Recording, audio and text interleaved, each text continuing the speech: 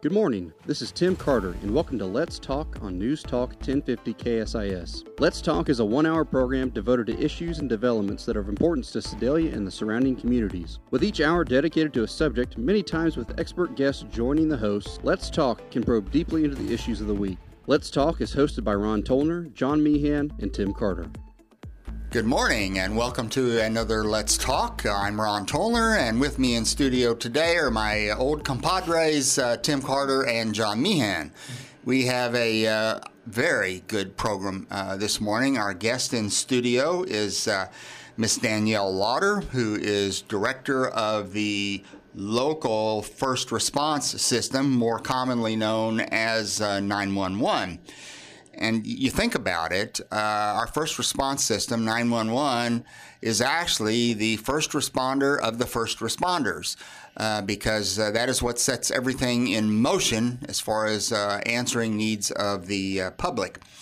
As I said, Danielle is in studio with us today, and I think we'll start this out with just getting a little bit of history from you, Danielle, what you've done in the past, educational issues. If you want to talk about family, that's fine. But tell us who Danielle is. All right. Thank you for having me this morning. I have been a resident of the Pettis County area for more than 20 years now. I hate to say that because it ages myself. But I've been local to the Benton and Pettis County areas, serving in the public safety communities, specifically in 911 in both areas. I am a graduate of the Cole Camp High School. I have 2 associate's degrees from State Fair Community College, one being in criminal justice, another in general education. I have a bachelor's in law enforcement, as well as a master's certificate in Homeland Security and counterterrorism. So I have been in 911 specifically more than 10 years. I started as a dispatcher with the Sedalia Police Department when I was a kid. I was 20 years old and fell into it completely by accident because I realized as a young mother I needed a career. I needed a job, and they provided me that opportunity. I had originally applied to be a secretary for the police department, not knowing what I was actually applying for. And Chief Litschauer at that time called me a couple weeks later, and he said, "I'm sorry, I'm not offering you this job, but I have this other job that I think you're more suited for." And that's how I fell into 911. Most people coming into 911, they're recruited by accident. They wake up not knowing what 911 is, and they end up finding a career. Well, I also know, and I don't recall if I saw this in your resume or where it was, but in between your 911 experiences, I saw where you had an interesting position. And I want to hear a little bit about that before we dive into 911. And I'm talking about the Special Investigative Defense Counterintelligence Security Agency. Yes. I read that and I thought, oh, we got a spy here. Yes, I was a special investigator level 2 for the DCSA. I conducted special investigations associated with the suitability of employment or background investigations, whether it be for initial employment or if there were questions of suitability for someone to continue in their employment. That is a contracted position across multiple federal agencies, and it was a fun job. It was great. It's a great title. It's an impressive title. It's kind of hard to get it all out of your mouth at one time, but yeah, it is an impressive title. It was a fun job because we were allowed to travel TDY for 30 days at a time, and I would spend 30 days out on the road and come home for 30 days. And I got to see many unique places in the country. I got to work with many interesting agencies and people. The travel made it difficult. Being a mom, being centered around my family, I was looking for something closer to home. And I found very early in my career that I have a heart for service and I want to serve my community. And the opportunity with Joint Communications became available, and it piqued my interest to return to 911. And there we go. Brings us back around to 911, of course, which is our subject today. I'm going to ask John Meehan to step in here in just a second to talk about the origination of the 911 system, because I know he was involved with that back at the time. In connection with that, though, can you talk a little bit about how things were handled before 911, then the institution of 911 coming on board, and what I'll call the old 911 system, and now the current new 911 system. Right. And maybe before we get in, well, first off, just talk to us a little bit about pre-911. And John, if then you'd step in and talk about what got us into the 911 system.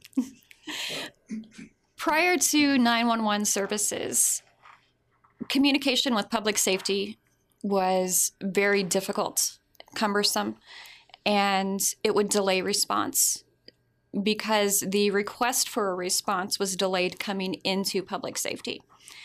And 911 originated as a way to speed that communication and make it easier for those access points. So I think our listeners want to know, why was it delayed? And was that not because the actual 911 call went somewhere else before it came here? Was it in Lincoln or Clinton, or there was another dispatch service that was set up outside of the county? Or is this even before we had a dispatch service? Okay. So prior to our current systems, the 911 calls were directed based upon someone's geographic location. Landlines were directed based upon their physical location. Okay. Cellular calls were based upon the towers that they hit off of. Pinged on, sure. And they were directed to whatever public safety answering point is responsible for that geographical area. Okay. Prior to our current system in Pettis County, there were actually two PSAPs. One sitting at the Pettis County Sheriff's Office and one sitting at the Sedalia Police Department. Because there were two different PSAPs, there was a lot of calls that were misrouted. And that doesn't even include the calls that were misrouted to neighboring jurisdictions. If someone was close to a border, they always had the possibility of going to another county to be answered. So whenever those calls are misrouted, it delays services because then you have to transfer that call to the appropriate jurisdiction for processing. Now, being with a unified 911 center, all of the calls within Pettis County, whether they be landline, VoIP, or the cellular calls that hit off the towers that are designated for Pettis County, they're all routed to the same location and they all receive the same service in the same time fashion. Originally, as Ron alluded to earlier, I had the opportunity to serve as a commissioner, and the initial talk, and those talks were started before I got there, but we continued those talks all through 2011 to the end of 2014. And I was impressed with the information that I was getting, in that there could be tremendous amount of synergies by having it all in one central dispatch location, and also sharing those expenses with the city and the county working together and the other agencies. So tell us a little bit more about that whole process. Coming from the historical systems where I did previously work for the Sedalia Police Department, and working inside of the system where there were two separate answering points, and now working with a system where there is one, I see a greater continuity of care to the community, in that that care is consistent. Those calls are not transferred, that the community's needs are met immediately based upon whatever they are presenting to us. We're able to communicate more effectively with our responder agencies, and the communication between them is increasing and improving. That level of cooperation is amazing, and it's serving the community so much greater than what it has historically been. So to follow up, Danielle, with a little bit more of John's subject here, and the going back and looking at the pre-today 911 system, maybe give us an example of how it worked then and the pitfalls of it and what has been improved so much since. Okay. I can actually speak from personal experience on this. I am a resident of Pettis County. I have been for several years. And prior to the unification of the 911 services between the two agencies, there was a medical emergency at my residence. And because I lived outside the city limits of Sedalia, Pettis County was the answering point for my original call. They did not practice emergency medical dispatching, and they were forced to transfer my call to the city of Sedalia, where they did practice EMD services, to then dispatch PCAD for my situation. And I technically know that that transfer took seconds. I logically understand. However, being the caller in that situation, it felt like it took forever. And as the customer in that service, it was difficult for me. The care that was received was excellent by both the emergency medical dispatcher as well as the Pettis County Ambulance District, and the situation resolved to the benefit of everyone. Currently, there is no need to transfer those medical calls under one unification, regardless of where someone lives in the county of Pettis or the city of Sedalia. Every operator who answers the phone is a certified emergency medical dispatcher. They comply with the International Academy of Emergency Dispatching certifications, expectations, and we process all of those calls locally, and we have within on average, 60-second dispatch time. Thank you. That, I think, really does a good job of further elaborating on where we've been versus where we are and how much better we are at that point. So you being director of 911 here locally, and I'm going to use that term instead of central dispatch because I'm sure my tongue will trip numerous times if I do that, but 911 as director, what's a day in the life of Danielle with regard to 911? I have to plan flexibility in my everyday schedule because every agency that we serve will have questions. They will have needs that have to be met quickly. The members of the community will have needs and questions that I am expected to respond to as quickly as possible.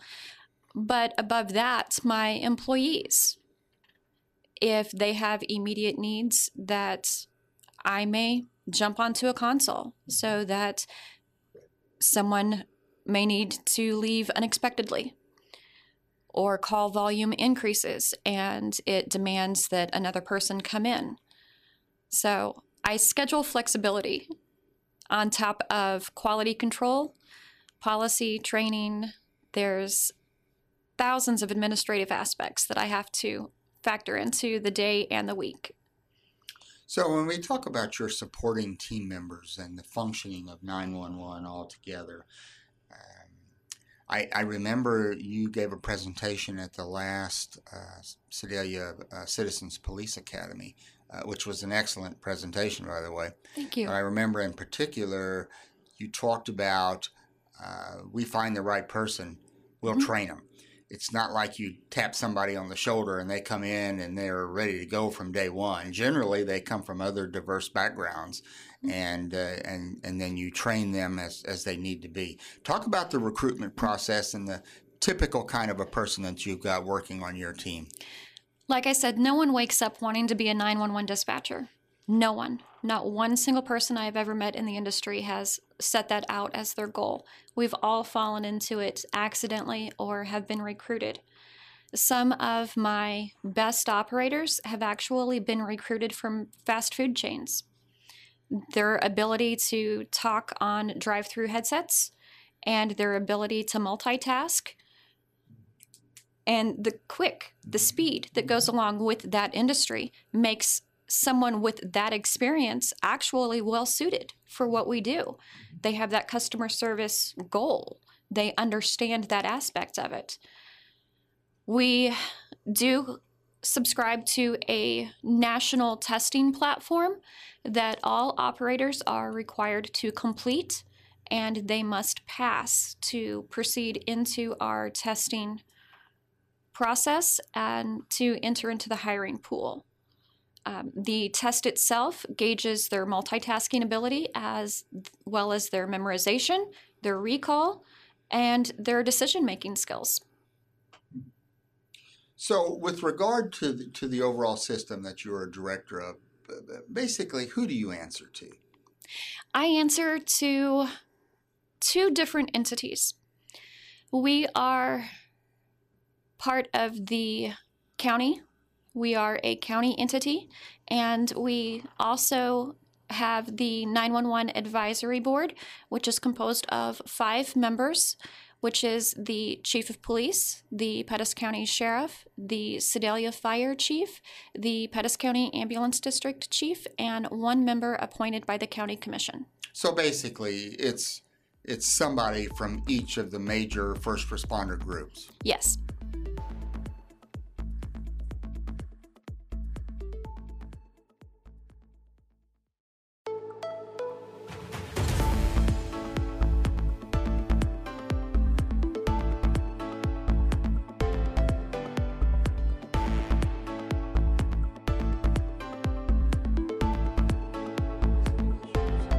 Good morning and welcome to Let's Talk, and we're in our second segment. And Danielle, we really appreciate you being here this morning, and as director of our central dispatch system.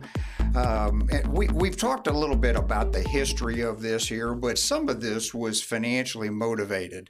And I can recall that the original support for that was a tax on landlines. And I think we all know what happened to landlines when cell phones are now the most popular. And so that money was basically drying up. And then there was a successful lobbying effort with the folks in Jeff City that allowed counties to then execute a tax that covers the cell phones also. So it's the same concept, only a different phone system. So tell us how that all kind of came about and where we're at with that now. All right. So we actually process almost 110,000 calls for service on an annual basis. Of that 110,000 phone calls, less than 2% of those calls are actually traditional landline services. Prior to the move to an any device fee, 911 was funded by a tax on those landlines. Obviously, with less than 2% of our call volume coming from that source, those funds would not support the services that we have available to us today. Every county has an option of declaring their own funding source for 911. So what we have here in Pettis County is not the same source as Benton County or Johnson County or any of our neighbors. Locally, we subscribe to an any device fee, which has been passed through the state of Missouri as an option for any county choosing to participate in that. And that tax is basically $1 on each device that can access 911, paid for or subscribed to the carrier for that. Personally, my cell phone plan has 3 lines on it, 2 smartwatches. My tax is $5 per month because I have 5 devices that can access 911. Elaborate on that. When you say 5, what are the 5? I have 3 cell phones and 2 watches because my watches have the ability to access 911. And each cellular device can access 911, I pay $5 per month. So the amount I pay will be different than someone else. If they only have 1 line, they will pay $1 per month. If they have a line and a watch, they will pay $2 per month. So it's based upon the number of devices that can access that. Locally, this particular fund source is producing just over $400,000 per year for local in-county use, specifically for 911.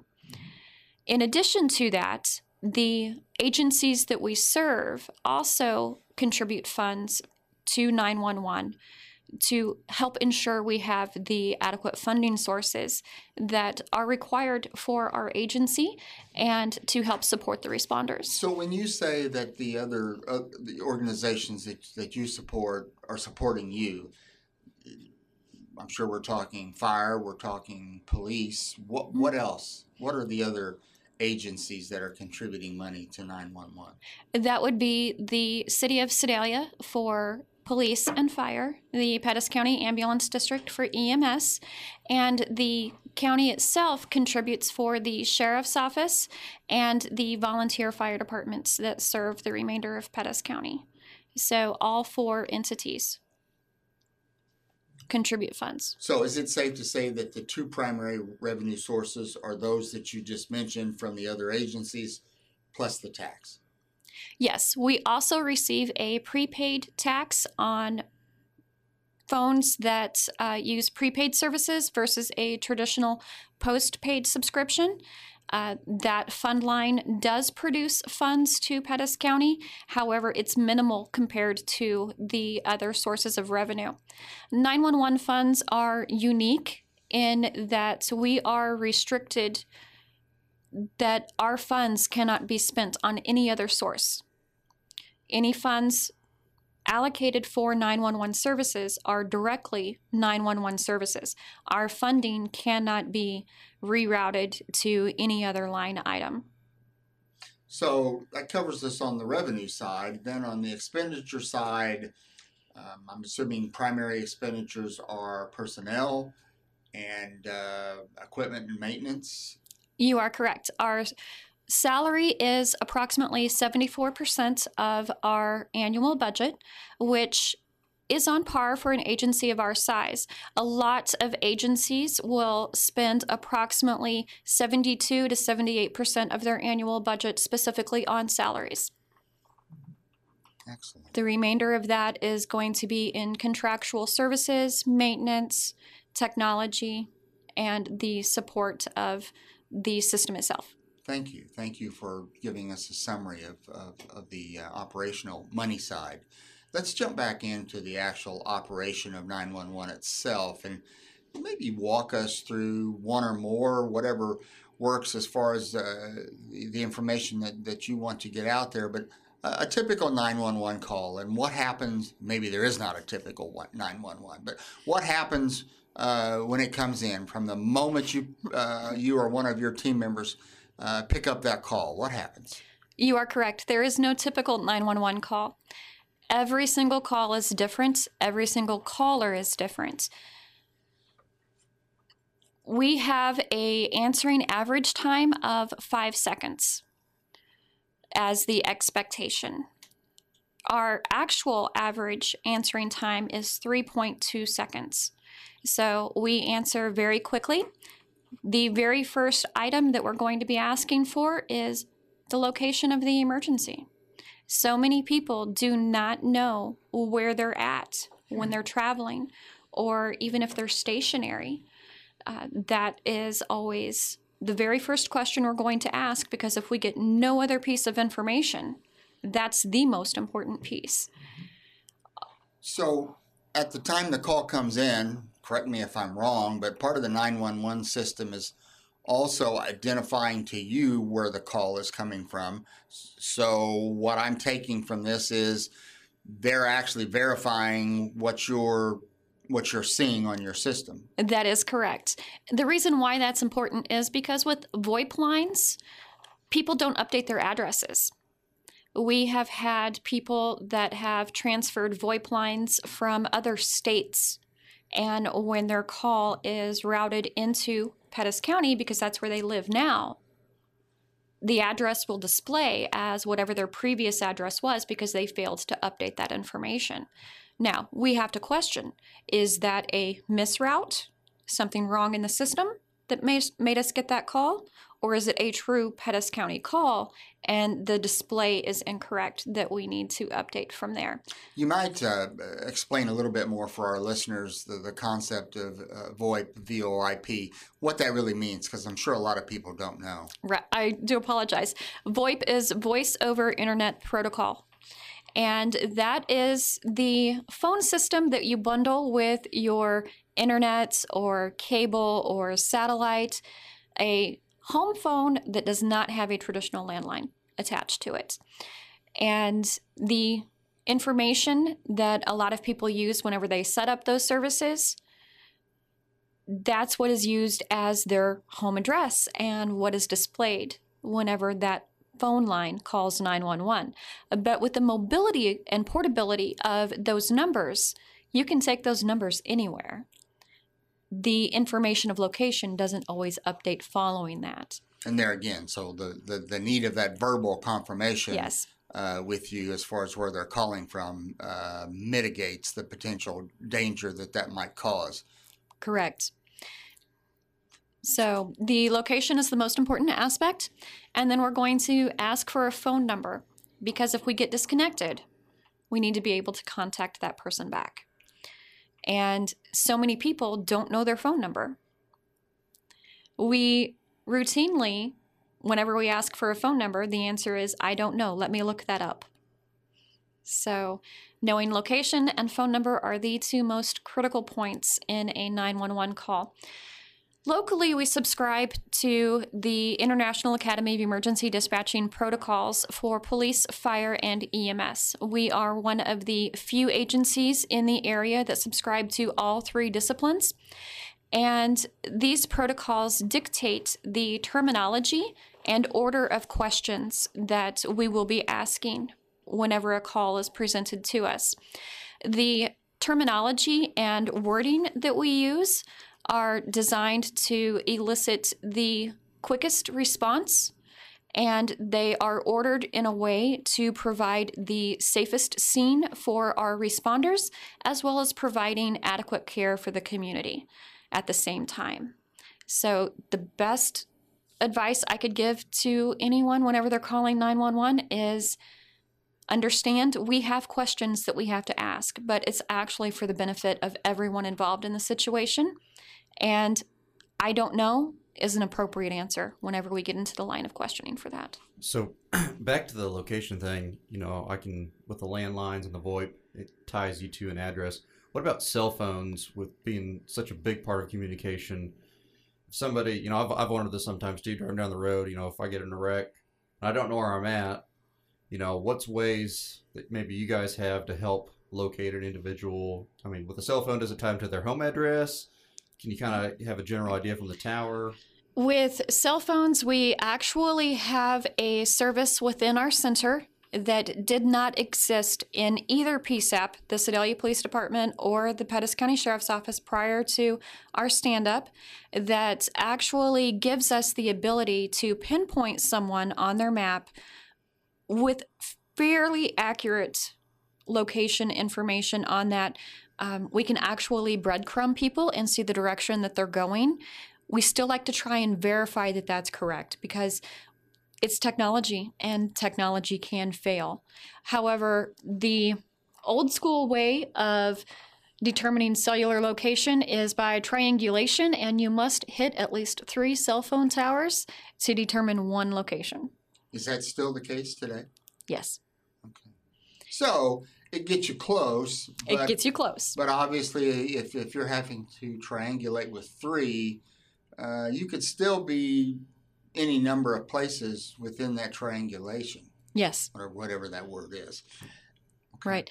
I can tell you that over the years, the industry has seen vast improvement in technology, in that we used to be able to just see an area or know what tower was the primary hit, but we can pinpoint someone at this point, oftentimes within feet of where they may be. Excellent. So let's go back to a typical call. Okay. You've verified their phone number. You've verified where they are.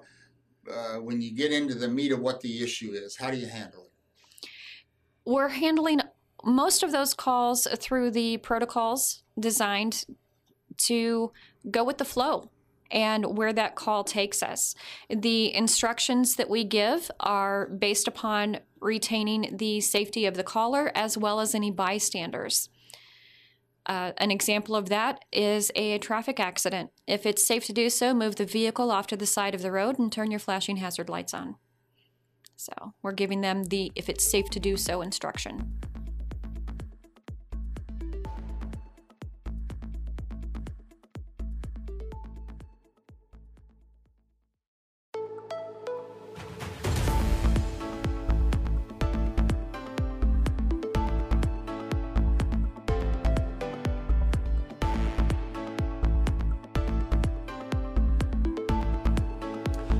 Welcome back to the third segment of Let's Talk. I'm Ron Toller along with John Meehan and Tim Carter in our studios, and our guest today is the director of the local 911 system, Miss Danielle Lauder. And of course, we've talked about a number of things to this point in our first two sessions, but there are a number of things we'd like to hit yet. Let's talk, Danielle, about I asked you what a typical 911 call would be, and of course your response was, well, there is no typical one. And I understand that. Let's take another example. Let's say we've got a domestic abuse situation, and one of the parties calls into you and is concerned, is fearful for their safety. What do? Caller safety is a priority in 911, and it's a priority in joint communications. The questions that we ask and the responses from the caller will determine the next question that we ask or the next instruction that we give. And making sure that the caller is first physically safe is at the very top of the list. And that's one of the very first questions that we ask once we get past the location. That depending upon whether they answer yes or no to, are you in any imminent danger, then we can give instruction for that person to get themselves to safety. And there's an example, let's say you are concerned about their safety, you've got them on the line, you're talking to them, you keep talking to them, and you've probably already passed the situation on to, let's say, the police, so they can respond if need be. Correct. While we are processing the call, we're asking these questions, the community tends to feel like we're not sending them help. However, our average dispatch point is within 60 seconds of the phone ringing. My team can dispatch responders while we're on the phone, and that does not hinder us from sending the appropriate help. However, we're going to continue questioning to ensure the safety of the caller as well as the responders. So when you talk about 911 and the calls that you get in, I'm sure that, I don't know what your number is or percentage is, but you obviously get hang-ups, call hang-ups. What happens in those situations? All hang-ups that come into Pettis County Joint Communications are going to be processed. None of them are ignored. We have a new technology to us that is in a testing phase at the moment. It is not formally launched yet, but we are starting to text back the cell phones that call 911 and for whatever reason are disconnected prior to that answering.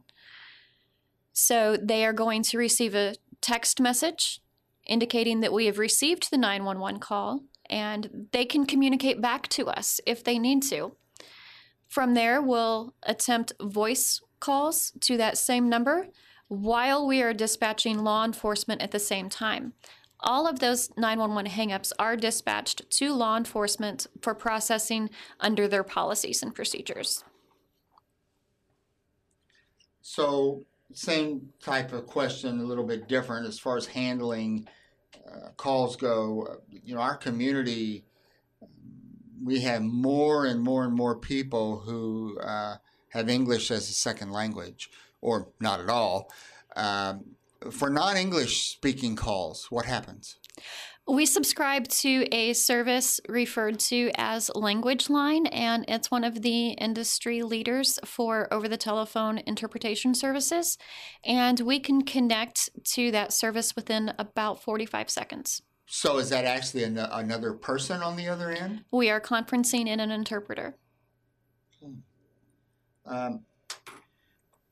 One area, too, I want to make sure that we get in today because it was just in the news recently, and it's a new service provided in the community for a very special group of people. And I'm talking about special needs tracking. I think you call it the STAR system. Technically, it's a special needs tracking awareness response system. And I know that 911 plays a part in that. You might elaborate on that. We have just begun the conversations with the Pettis County Ambulance District regarding the STARS program, and we are absolutely excited to be participating and assisting in that because we do have the first point of contact with the situation, and we can help forward that information to the responders as it becomes available. We're still working on the process and the procedures of how that information is going to be obtained and transferred between the different responding agencies, but it is an exciting point for the community that we can help those in need even more. So when you look at our overall 911 system here in Pettis County, where on the spectrum would you say we stand as far as what we have available to us, what we can do, the average 911 system? Where are we at? I'm impressed. I'm impressed because the technology, software, applications, and resources that we have available to us, I have seen operate in much, much larger centers. Some of the software and technology that we use, they use in LA, Chicago, New York. The protocols referenced are used across all 5 boroughs of New York. The integrations between the resources that we have, I've seen in the larger cities of LA and Chicago. And I'm impressed that all of these resources have come together in Pettis County and serving my community. So tell me again, given your total tenure in 911, you've been involved with 911 systems for how many years? 911 specific, almost 15. And not all of that here, but correct. But still within in the system. But if we bring it back to local and your involvement here with local Central Dispatch 911, what would you identify as the greatest accomplishments over the last few years since you've been involved in this? Building the actual center or the technology stand-up actually began in 2020 in the middle of a pandemic. And resources were scarce, whether that be hard resources, technology, people. The pandemic itself made everything difficult. And what we did generally takes years to make happen. And we stood up a center in 9 months. What under normal conditions would take 2 years, we did in 9 months in a pandemic. That's impressive. Absolutely. And that's what I'm proud of. That everyone in our community, our public safety community, our 911 support system, the county commission, the city of Sedalia, the sheriff's office, the police department, the Pettis County Ambulance District, all came together to help support the build of this agency. And we were able to do it quicker than any other agency that the Academy is able to record. According to the Academy, we hold the record for the fastest build. I assume, which maybe I shouldn't, but is your team members, as far as your turnover goes, relatively limited? I'm sure your intention is to keep every qualified person you've got, but do you have personnel issues? Personnel issues exist in all agencies. That's unavoidable. The National Emergency Number Association has reported that 911 centers across the country are at a 30% vacancy rate. We have vacancies here locally.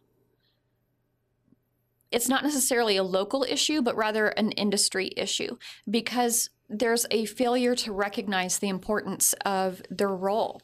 It's very difficult to be involved in an emergency situation and not be recognized for that. 911 operators are not considered first responders. According to the federal government, a playground monitor is a first responder, but a 911 operator is not. Interesting. One other thing as we're winding down here that I want to hit very briefly, and that's the concept, there's the new, is it 988 for suicide prevention? Yes. When you have those types of calls come in, do you try to patch them on to a 988 party, or how does that work? So the processing of callers in crisis is determined by the protocols defined and given to us by the Academy and guided by our local response agency. The Pettis County Ambulance District, the Sedalia Police Department, and the Pettis County Sheriff's Office, we have all come together and we work through the processes of how we're going to handle those types of callers. We do not generally transfer a call to 988, but 988 will transfer calls to us. Okay, very good. All right, we're down to our last minute here today. I want to thank you, Danielle, for being part of our program today and discussing 911. Obviously, there's a lot more we could have talked about, but time has a way of getting away from us all the time. Thank you for being here today. And to our audience, thank you for listening, and we look forward to getting back to you with our next Let's Talk. Thank you.